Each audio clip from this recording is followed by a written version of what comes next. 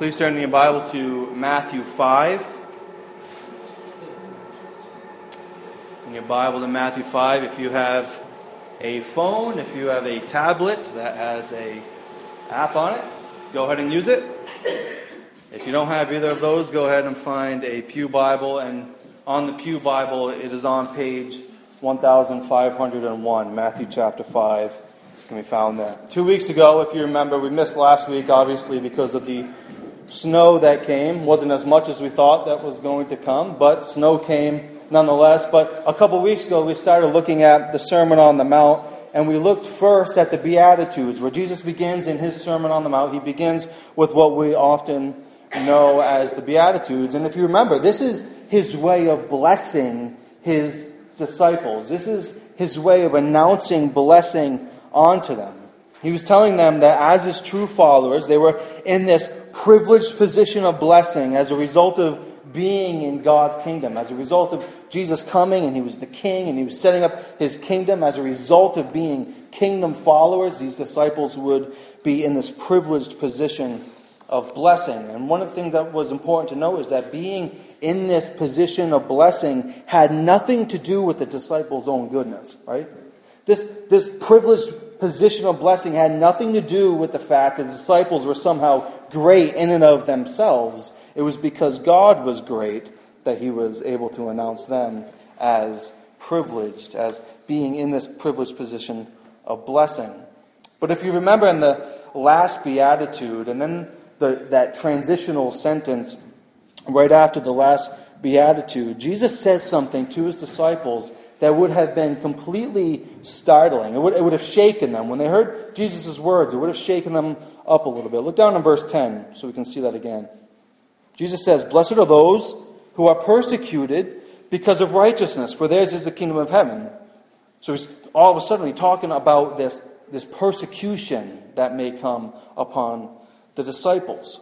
But all throughout the Beatitudes, Jesus has said, "Blessed are those who are this. Blessed are those who are that. Blessed are those who are persecuted," and so on. But then look what Jesus does in verse 11. He switches it a little bit. He says, "Blessed are you." So he goes from saying, "Blessed are those," to "Blessed are you when people insult you, persecute you, and falsely say all kinds of evil against you because of me." So he goes really from speaking generally, in a general sense of his disciples here, to speaking directly to them. Blessed are you when people persecute you. So this is in the context of our passage. As we move into talking about being salt and light, the context is persecution. Jesus is saying, this is what the world is going to do to you. The persecution is going to come. The insults are going to come. The people talking false things about you because you follow me, all of that is going to come just because you carry my name. Just because you attach the name Jesus to yourself, persecution is going to come. But as we transition into our passage this morning, Jesus moves to what his disciples are and will be in the world. So when we connect these two texts, Jesus is saying, this is what the world is going to do to you. But now this is what you are going to be in the world. This is what you are in the world. You're going to be salt. You're going to be light. Look at the text with me in Matthew 5. Let's start in verse 11.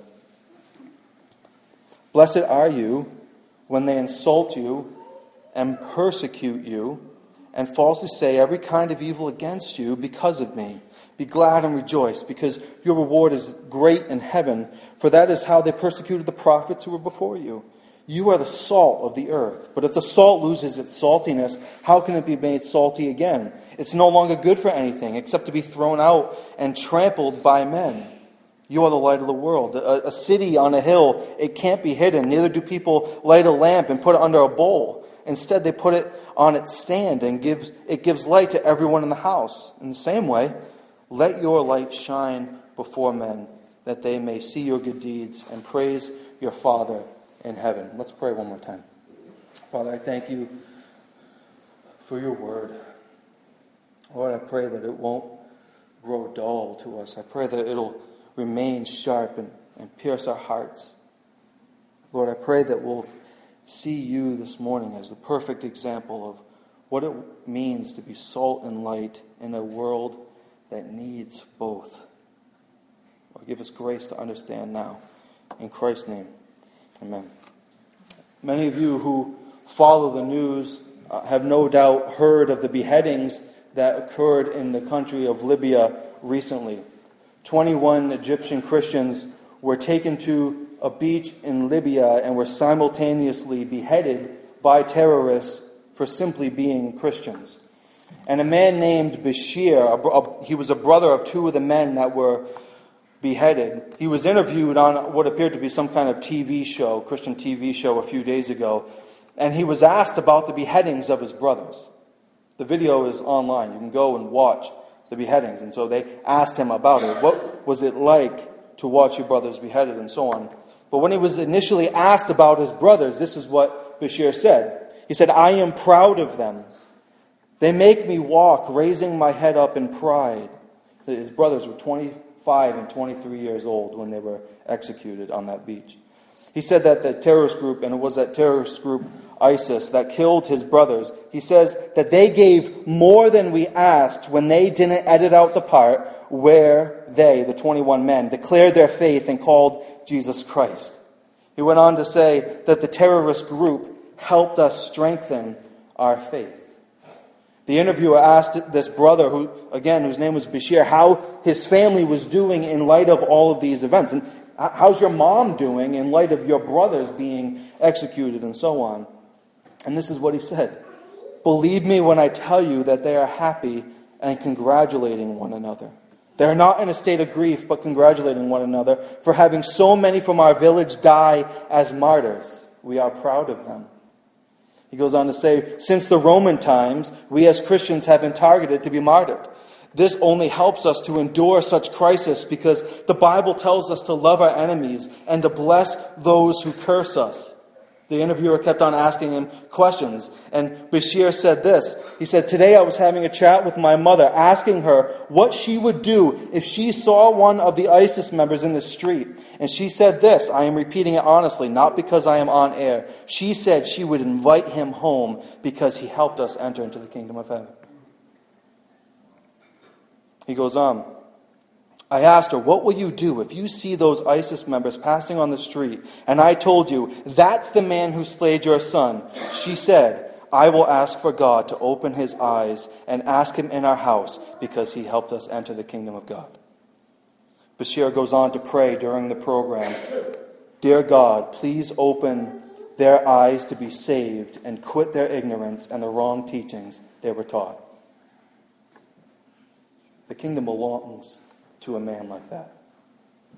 The kingdom belongs to those 21 men. The kingdom belongs to a woman who would look at somebody who murdered her sons and say, "Come into my home. I'm going to tell you about Jesus."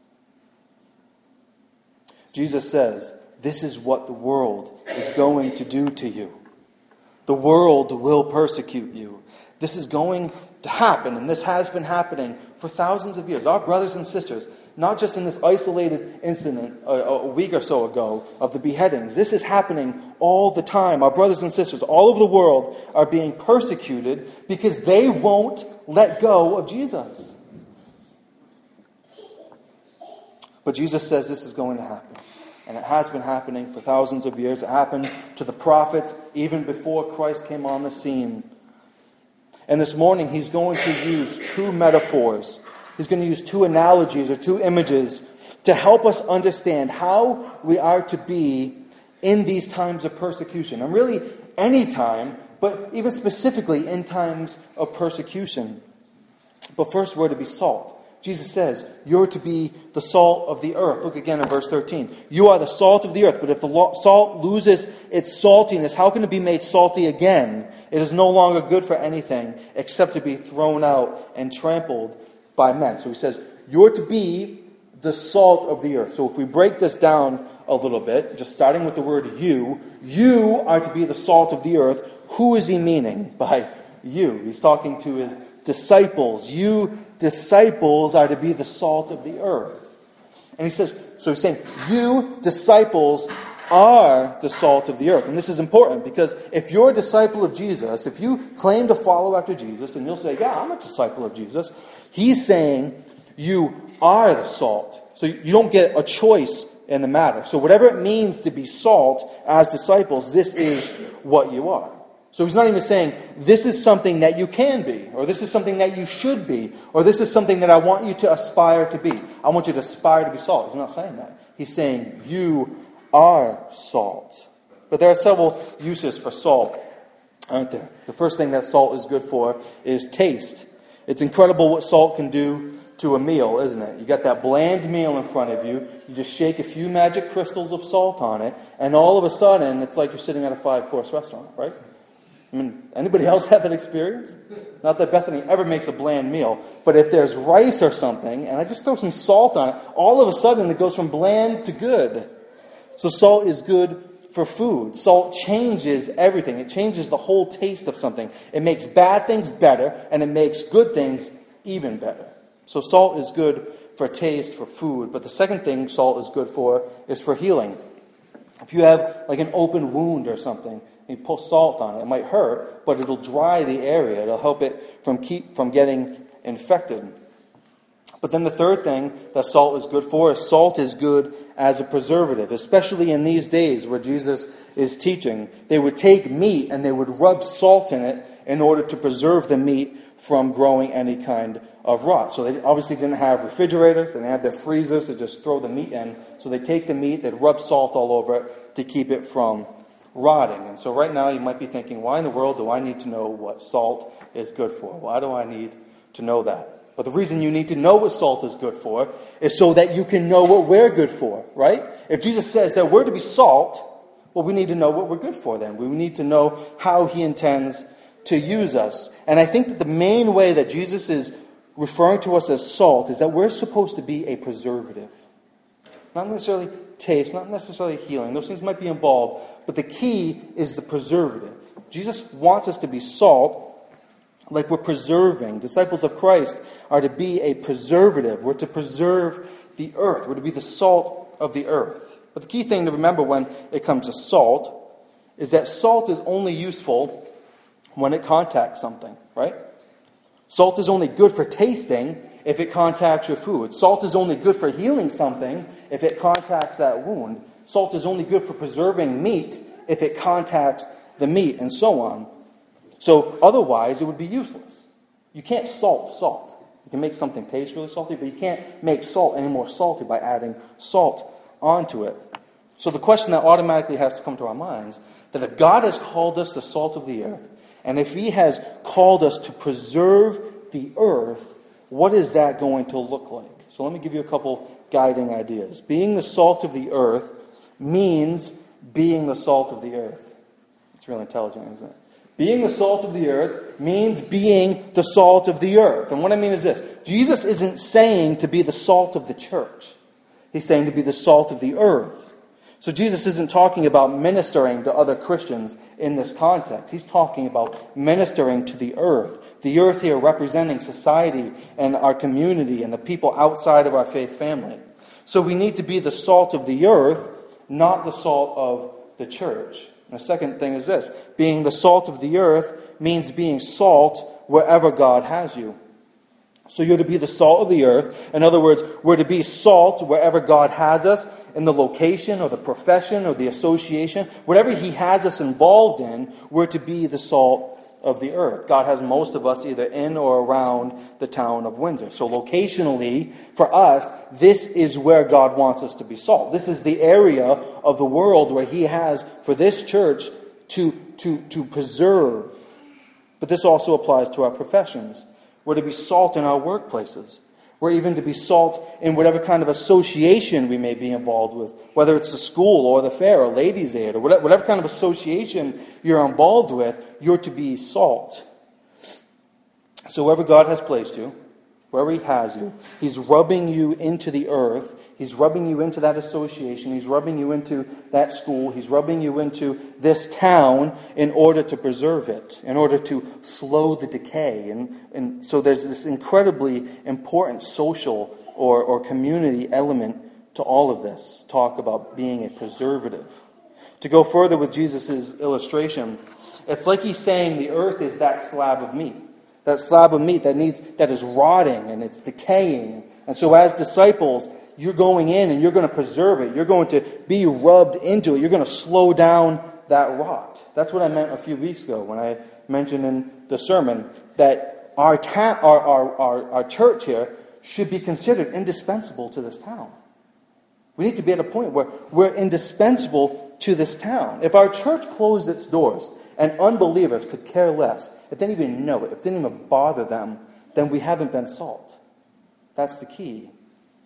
If we pulled out and we shut our doors and we left and they were like, oh, okay, well, whatever, then we haven't been salt. We haven't been what God has called us to be. So how are we going to do this? How are we going to be salt? How are we going to be the salt of the earth in Windsor, in Jefferson, in wherever you're living?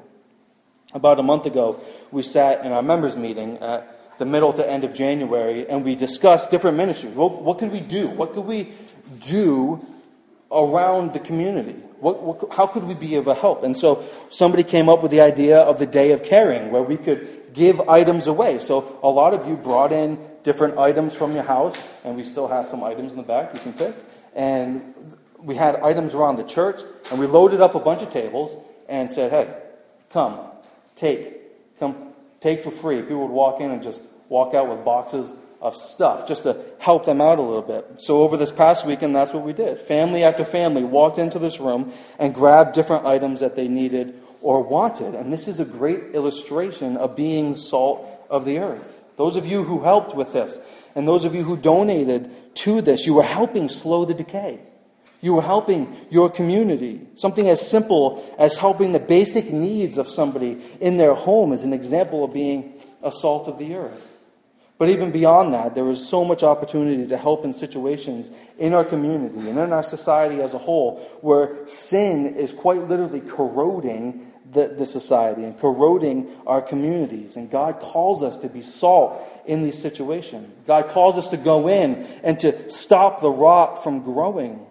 When sin begins to have its free reign in society and our communities, they always begin to erode. And you see examples of this all throughout the Bible. You remember back with me, way back in Genesis, where you have Noah's flood. Well, what was the whole reason for God to destroy the earth? Because the earth had become so corrupt and so vile that he wanted to start over again. So he said, hey, Noah, we're going to build an ark. I'm going to save you and your family, but I'm going to kill everybody else. You have another illustration of Sodom and Gomorrah, also in Genesis, where God decides to destroy the city because of the corruption there. You can even think of in the end when God takes the earth and he's going to consume it with fire and he's going to purify it and he's going to burn out all of the rot. But until then, we are to seek to slow the decay. There are widows to help. There are foster children to adopt.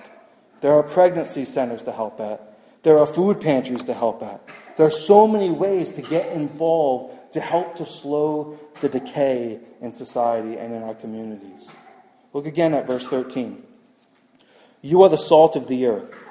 But if the salt loses its saltiness, how can it be made salty again? It is no longer good for anything except to be thrown out and trampled by men. So you're to be the salt of the earth, but there's that tendency or that possibility that we lose our saltiness. That the salt will lose its ability to be good for anything except to be walked on. And the sad reality is that Christians really don't care to be salt. Confession time. I don't really care to be salt a lot of times. I don't often care to seek out the rot and to help slow the decay. Why? Because being salt is hard work. Being salt takes intentionality. Being salt takes a lot of time. Being salt can even take our money. But being called by Jesus, being called salt by Jesus as Christians, we're notoriously known for being unsalty, even though he's called us to be salt. And then we wonder why we're often considered completely irrelevant to the world. We have the ability to help prevent further corrosion in our community and our society, but we refuse to do it because it's tough. It's not easy. To go again with the illustration, if the earth is that rotting slab of meat, then the salt has to come in contact with the meat in order to preserve it. The salt won't do the meat any good if it stays in the salt shaker. But for so many of us, including me, we're refusing to come into contact with the rot, especially when we consider, again, the context of the passage. When we think of the possibility of being persecuted, and then we think of having to be salt while we're being persecuted. We don't like that. But we're to be the salt of the earth. We're to preserve the earth. We're to come in contact with the rot as salt and slow the decay. And not only are you to be salt, not only are you to function as that preservative in our community and our society, but we're also to be light.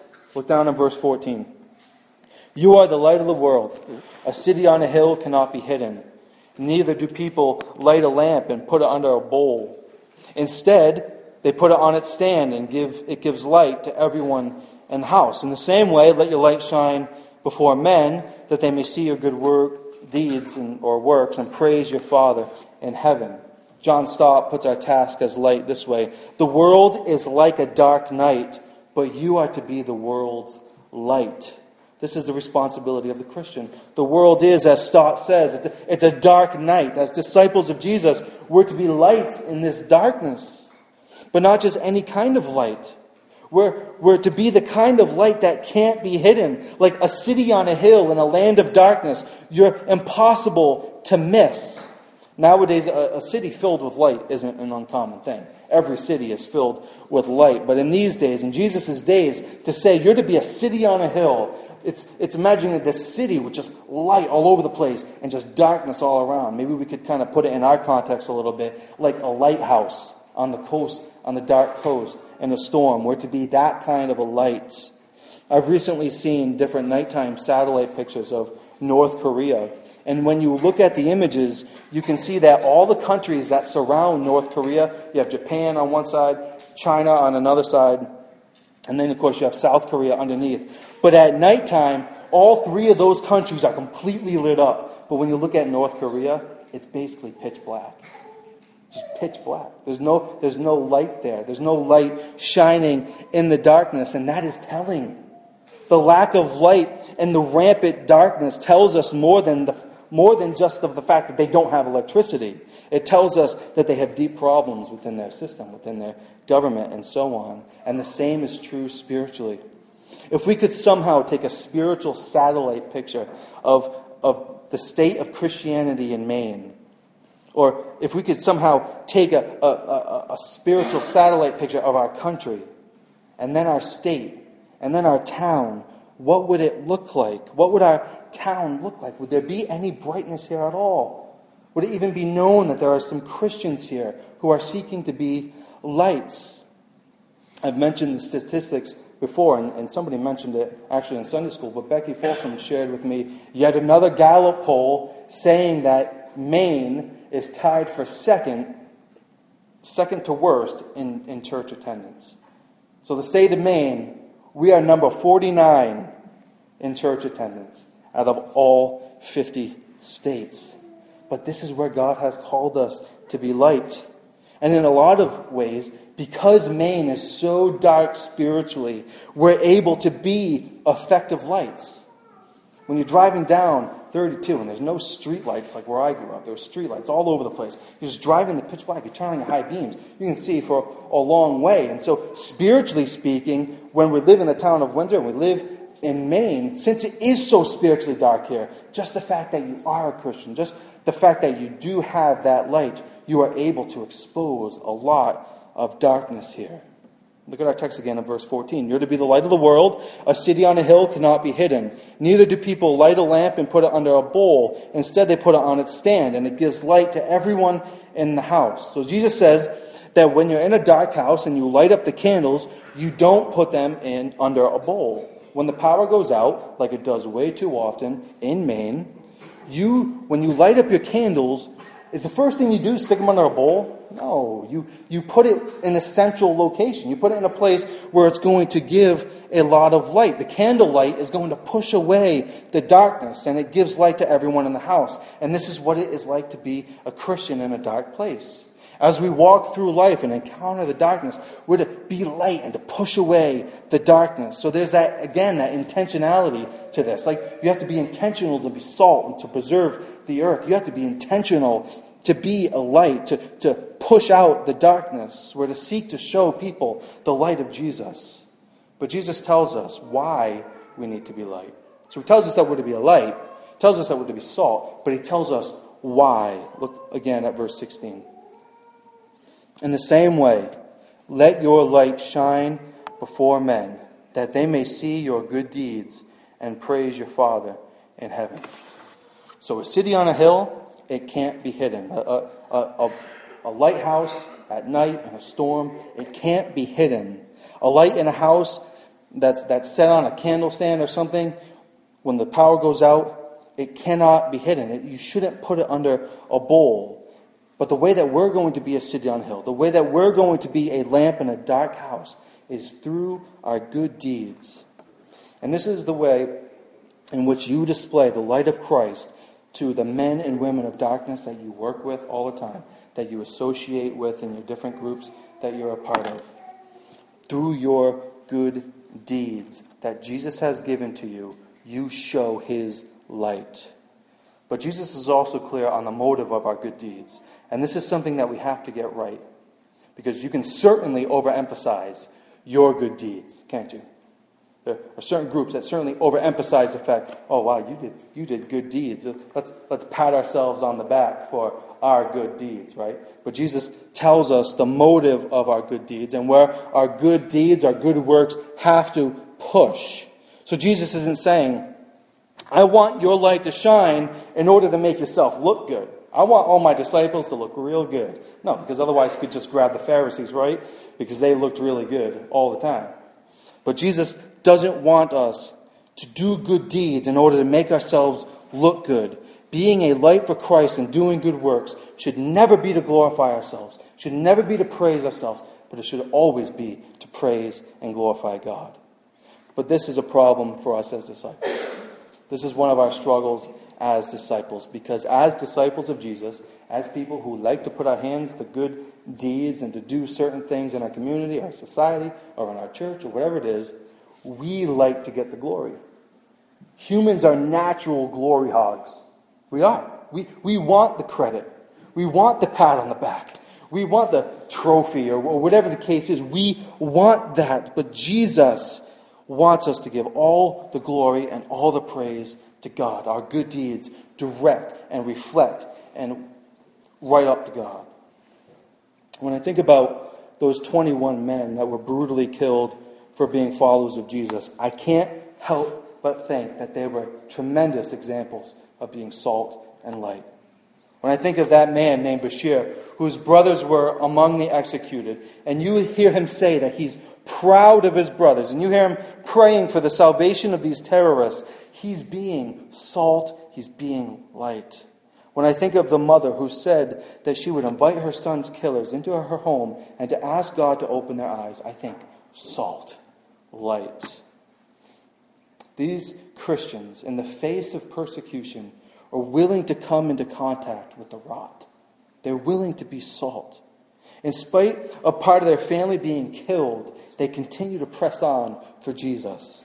Being salt and light in our communities and in our society as a whole may bring an element of persecution. Years down the road, it may bring an elevated level of persecution. That salt, being salt, might sting the rottenness. The light may be blinding to those who are dwelling in darkness. Kind of like when you wake up, you turn the light on, and you hate to see the light. Unbelievers hate to see the light. Unbelievers hate the salt to come in contact with rottenness. But persecution or no persecution, we're to be salt and light. We need to honestly assess where we are all personally. All of us in here need to assess where we are as salt and light. We need to assess where we are as a church. Are we effectively being salt and light? Again, if you pulled this church out of this town, would they care? Would they know? Would it bother them? How about you? If you're in your workplace or you're in your different associations or groups that you're a part of, if you pulled out, would it really even bother anybody? Would it be an issue? We need to be effectively preserving. We need to be effective lights for Christ. So pray with me now. Pray with me now that God will do this. Pray that He will cause us to be effective salt and light for His glory alone. Father, I thank You for Your goodness to us.